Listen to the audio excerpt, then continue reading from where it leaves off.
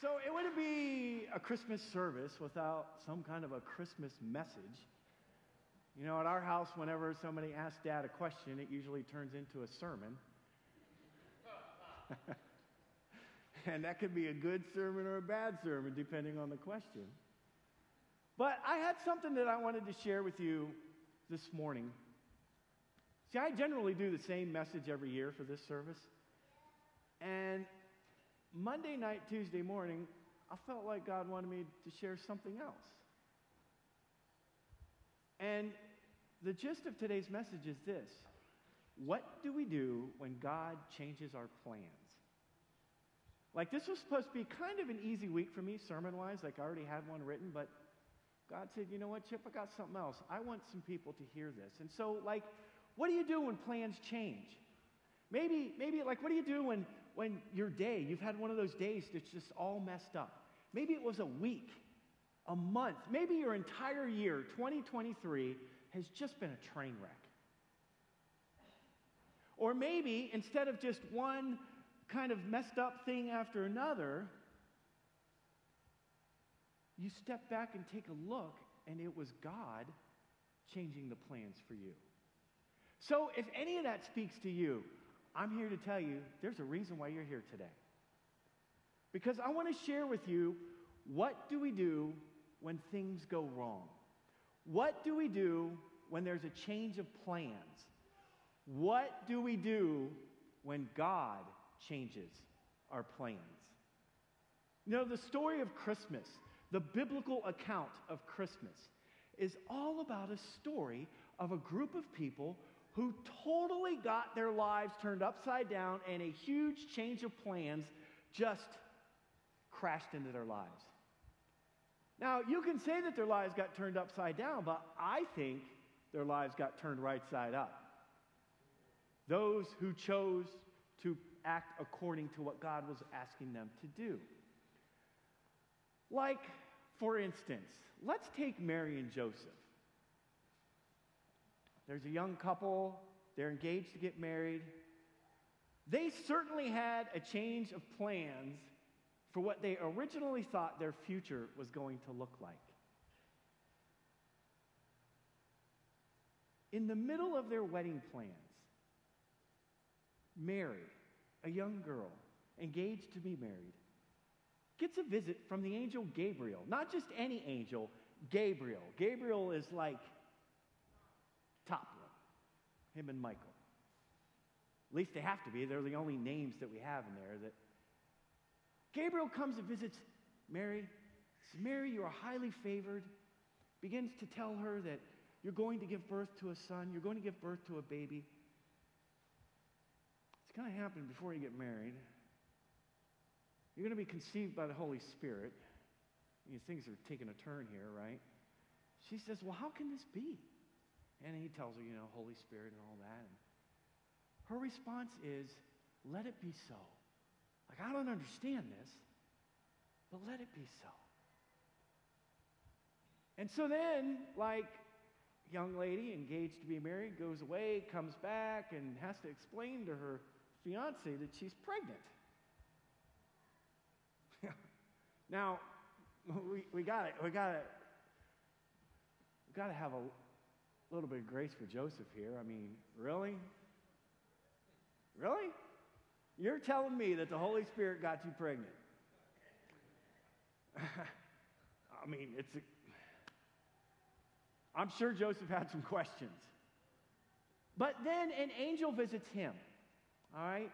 And this is in Matthew chapter 1 that we see. An angel comes in the middle of the night and says, hey, Joe, bud, dude, listen. Relax. Mary is telling you the truth.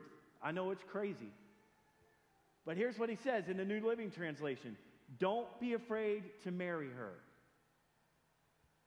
She will have a son. His name will be Jesus, and he will save his people from their sins.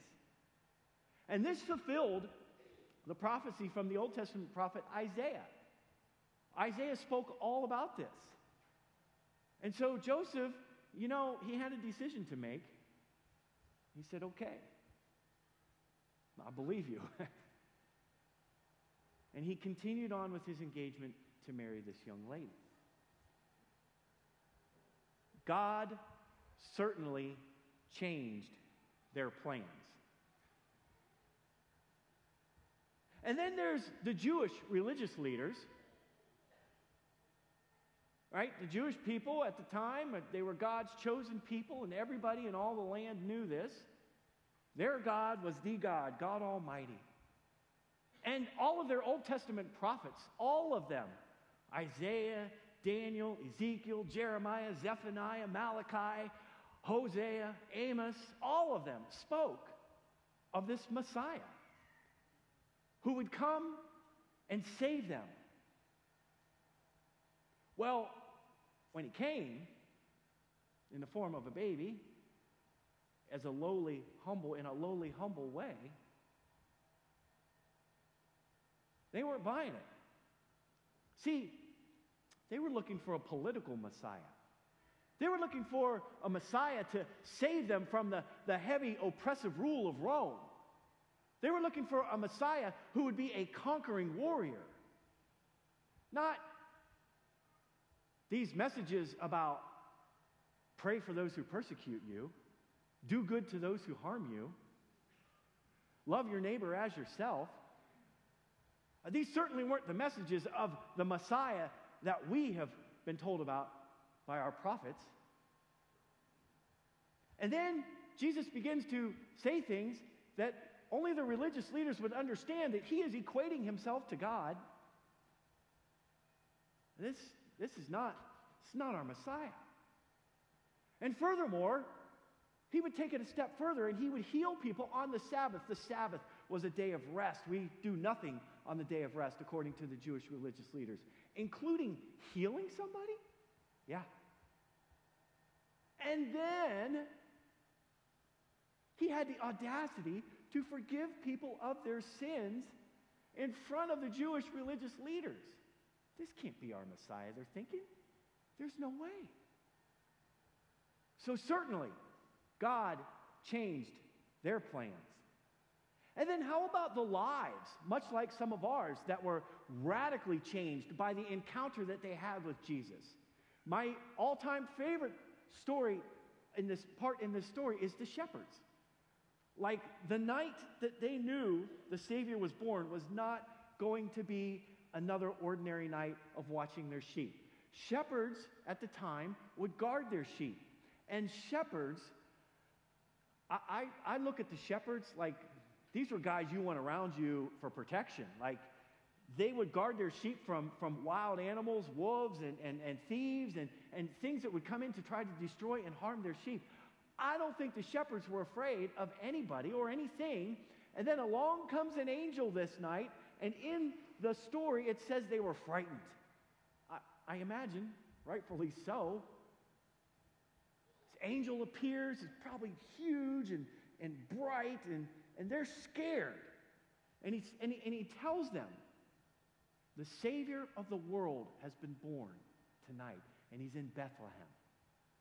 And then a heavenly host, and the Bible says that a heavenly host of the Lord's armies appeared in the sky, thousands upon thousands, millions. And they sing glory to God in the highest, and peace on earth to whom God is well pleased. Clearly, they couldn't deny what they had just witnessed, so they race over to Bethlehem, and they see this baby born in a manger, just as the angel had said. The Bible says they went back to their hometown and praising God and telling everybody what they had just seen and heard. Can you imagine the stories later on in life when your grandfather, who used to be a shepherd, told you of that account? And then how about the innkeeper? Innkeeper is kind of a famous one in this story. We kind of all know that there was no more room in the inn for this young couple. All the innkeeper has is a stable. We're about to give birth. I got nothing for you, but I do have a stable in the back, where the animals sleep and do their business and eat. And a stable at the time was not a nice little, like the nativity sets and the scenes that we have, it was more like a cave.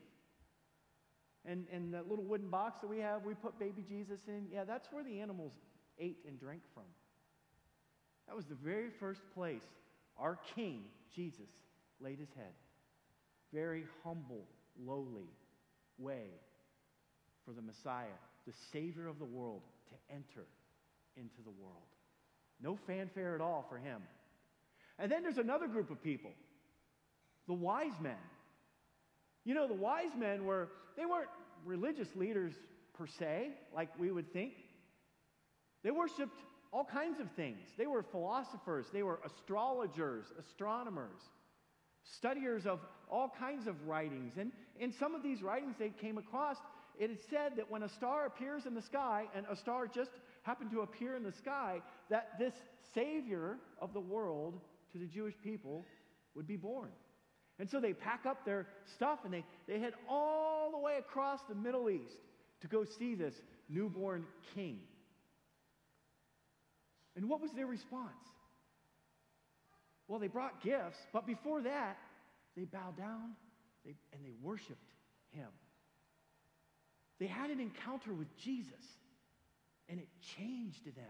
They worshiped him. We don't worship something unless something is happening inside of us.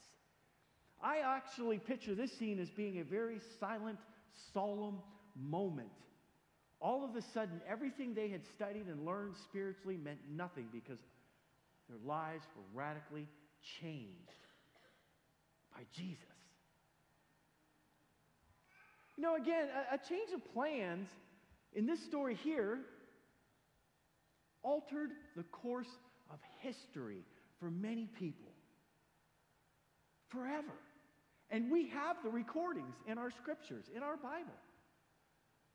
So I ask you, how about you? Has God ever changed your plans? Has God ever changed things up on you?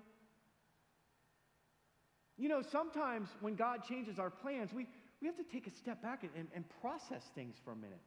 Because this wasn't how I anticipated this to come. Maybe it was a job, maybe it was a family, maybe it was relational, maybe it was just something in your life. This wasn't what I had intended for things to be. These weren't my plans.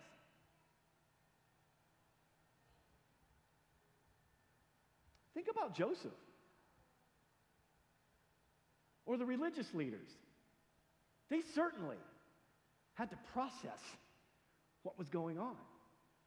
I mean, poor Joseph was probably just wigged out in his brain, like, I am just done. I thought we were getting married. I honestly think that maybe God was like, yeah, I laid a lot on you, Joseph, but I'm going to send an angel to kind of help explain things a little bit. And Joseph acted accordingly. He responded accordingly. I'm in this, God. I am in this. I believe you. Well, the religious leaders, the Messiah didn't show up the way they thought he was supposed to show up, and most of them denied who he was. There was a few that put their faith in him and had some questions and came to visit him and had what I would call healthy conversations in wrestling with their religious views.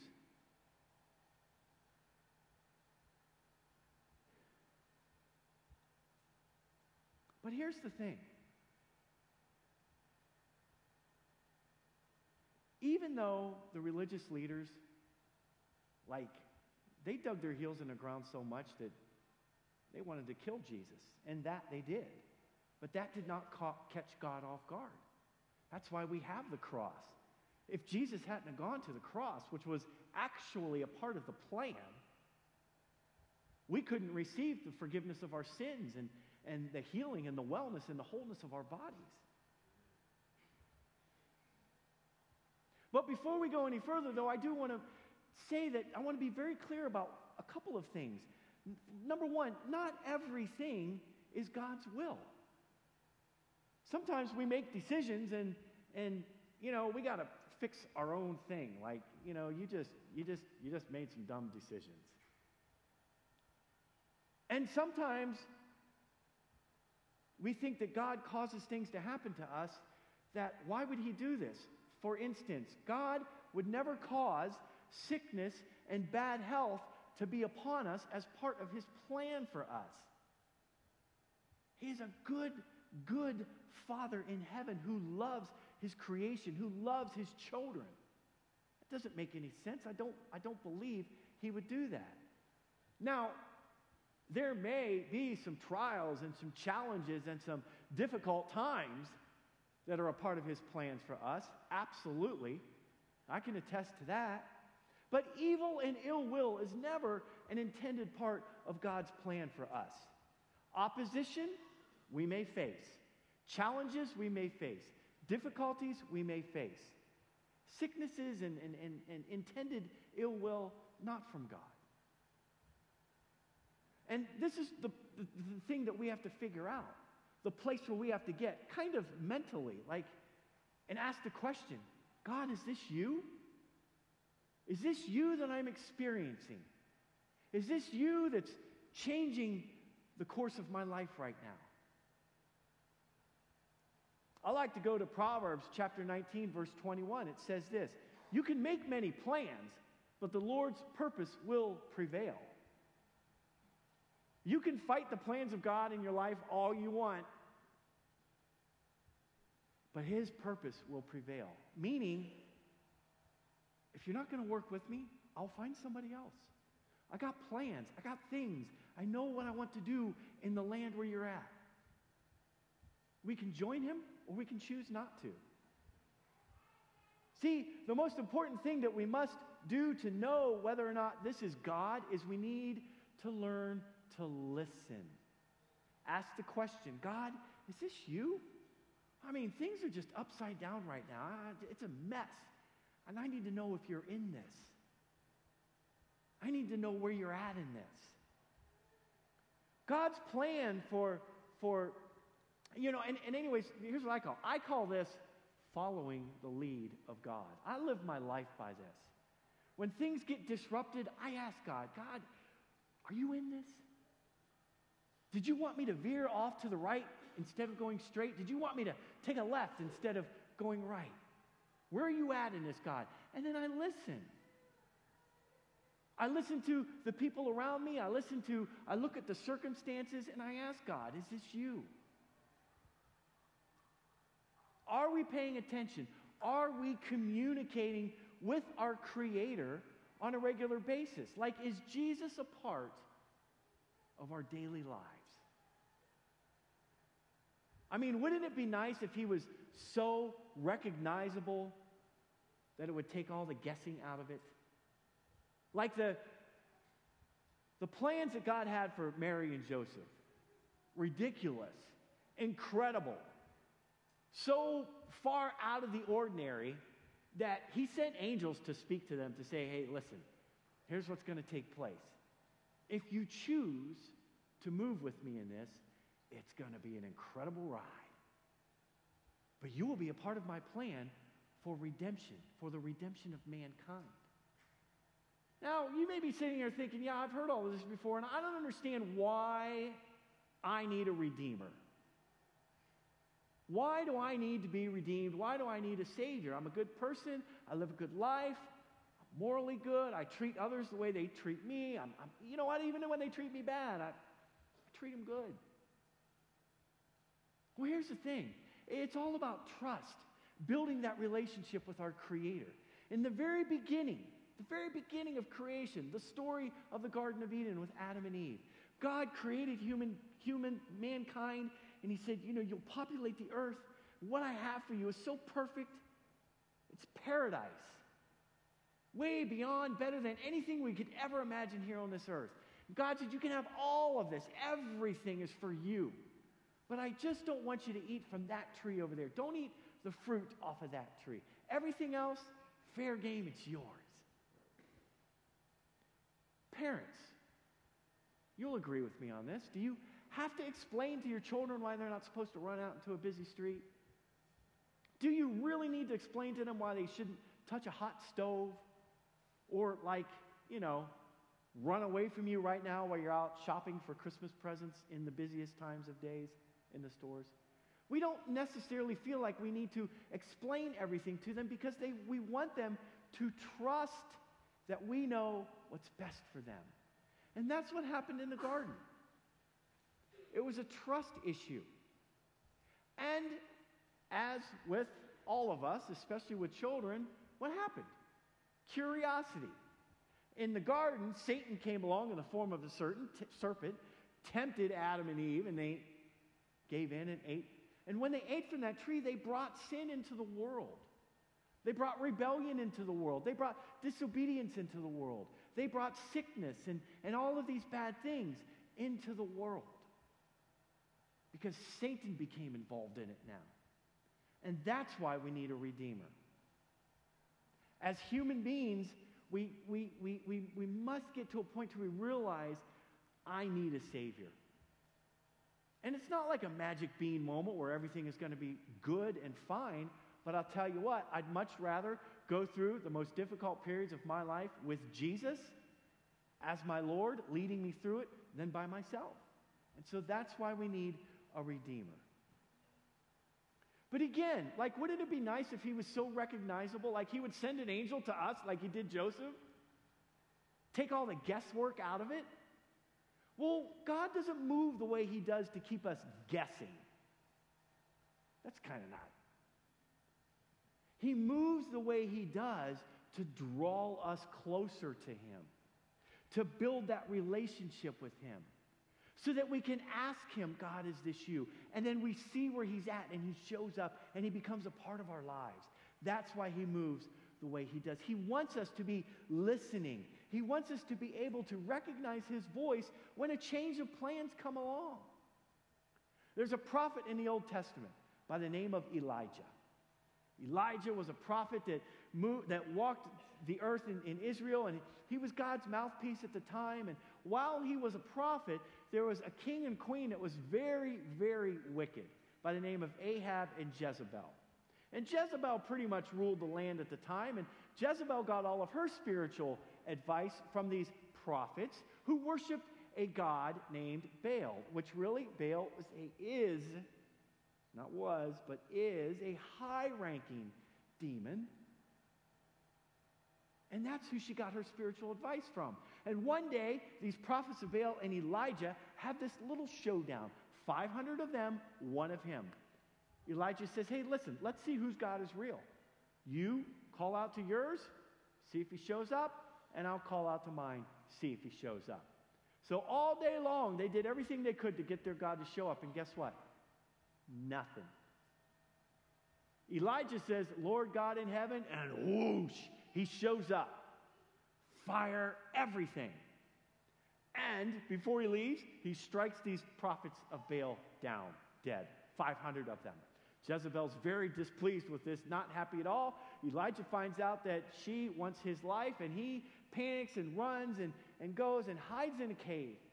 And he's fearful. He believes he's the only one in the land that is faithful to God. He doesn't know there's others there, but he's kind of freaking out. He's looking for God in everything. And all of a sudden, these winds show up. There's no God is in that. Thunder shows up, lightning and everything. No God there. Earthquake trembles the ground. Still, God's not there. And then, a still, small whisper, which was the voice of God, pierced Elijah's heart and spoke to him. In the midst of one of his most chaotic moments in life, he was searching for God. He wanted God to show up in such a big way. He wanted to know, where are you in all this, God? God can be found in the still, small whisper that comes from deep within us. That's the voice of God.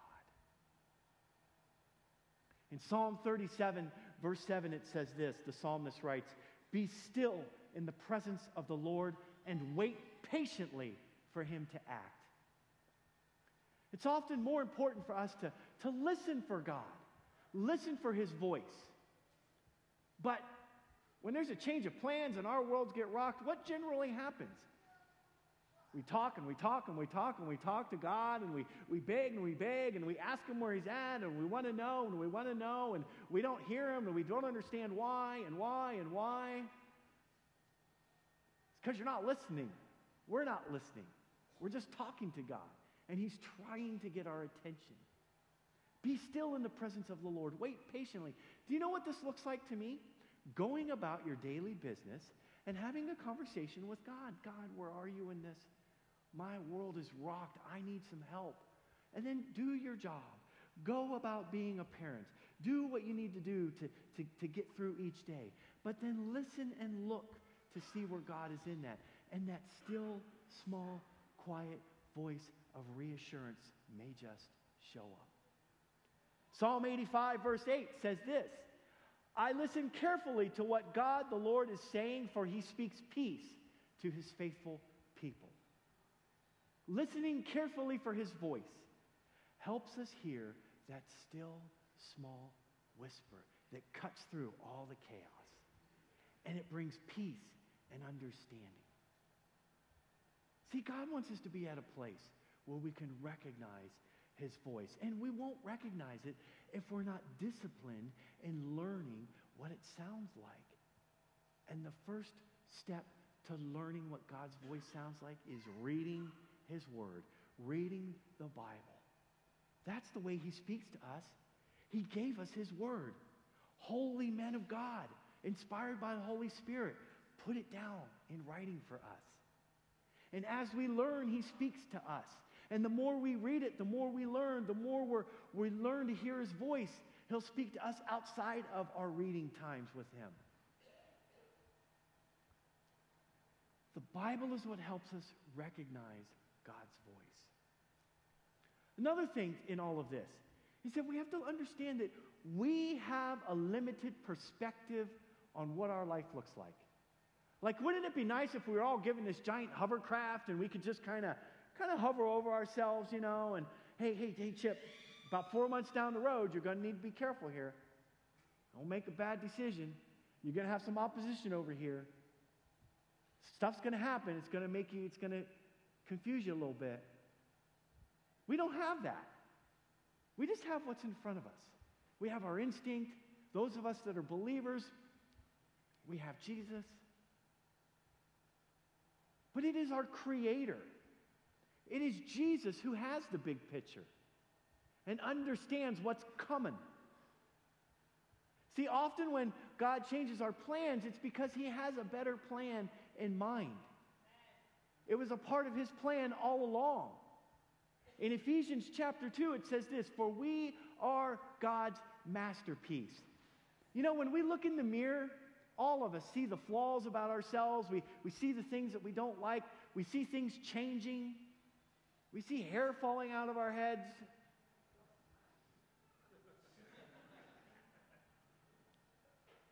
We see the things about ourselves that we don't like.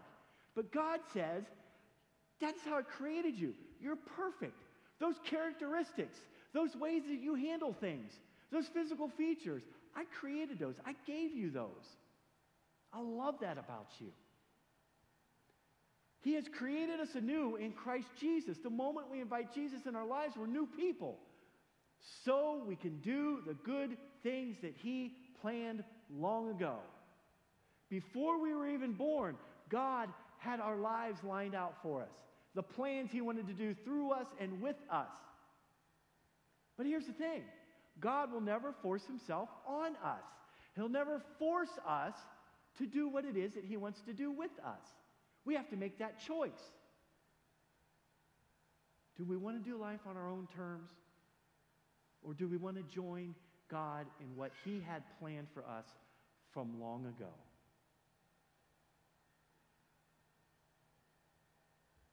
I'll tell you what.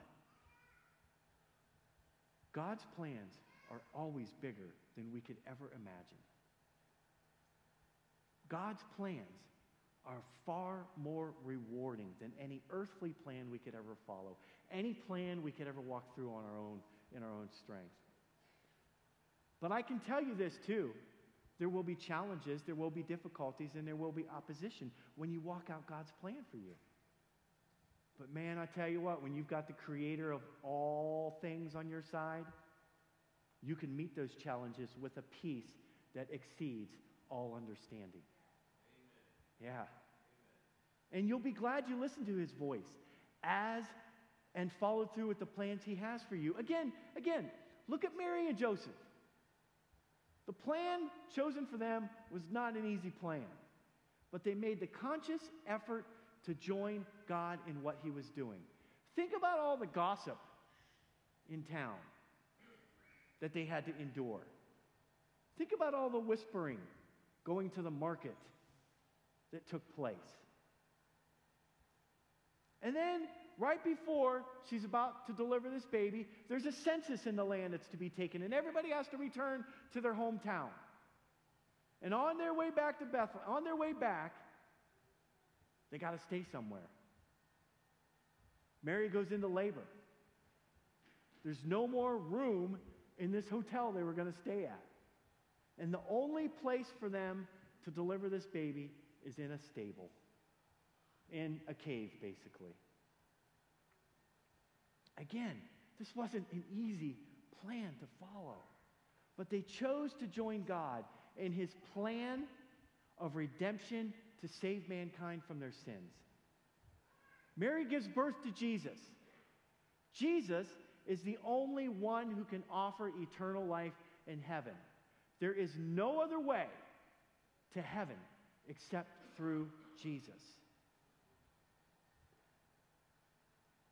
Jesus is the only one who can carry us through the trials here on this earth while bringing a peace beyond understanding. And Jesus is the only one who can forgive us of our sins and make us a totally new person. Listen to this, 1 Corinthians chapter 2. No eye has seen, no ear has heard, and no mind has imagined what God has prepared for those who love him. You want to take an incredibly ridiculous, rewarding journey in life? Follow Jesus.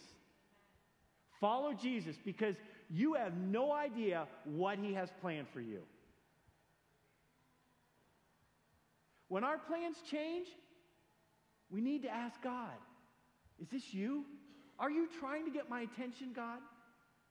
Is there a bigger plan on the horizon? Is there something more rewarding that you want me to do? A path that will be more rewarding? Or, God, are you protecting me from something down the road? And then again, it's all about trust. Listen, God wants us to trust him, to trust that Jesus knows what's best, to trust that he always has our best interest in mind, to trust that he will see us through every changed plan that comes our way, whether it's from him or not. It's all about trusting him. Jeremiah is one of my favorite prophets to read about because of what he endured to be God's mouthpiece at the time. But he says this, verse 17, "Blessed are those who trust in the Lord and have made the Lord their hope and confidence. They are like trees planted along a riverbank with roots that reach deep into the water." You know what that means? It means when I put my hope, when I put my confidence in Jesus, I am well nourished, spiritually, physically, mentally. Your roots, your life will be grounded deep into the ground. You won't be rocked when things happen. You will be well nourished and stable. Psalm 37:5 says, "Commit everything to the Lord, trust him, and he will help you." Isaiah chapter 26, "God will keep in perfect peace all who trust in him, all whose thoughts are fixed on him."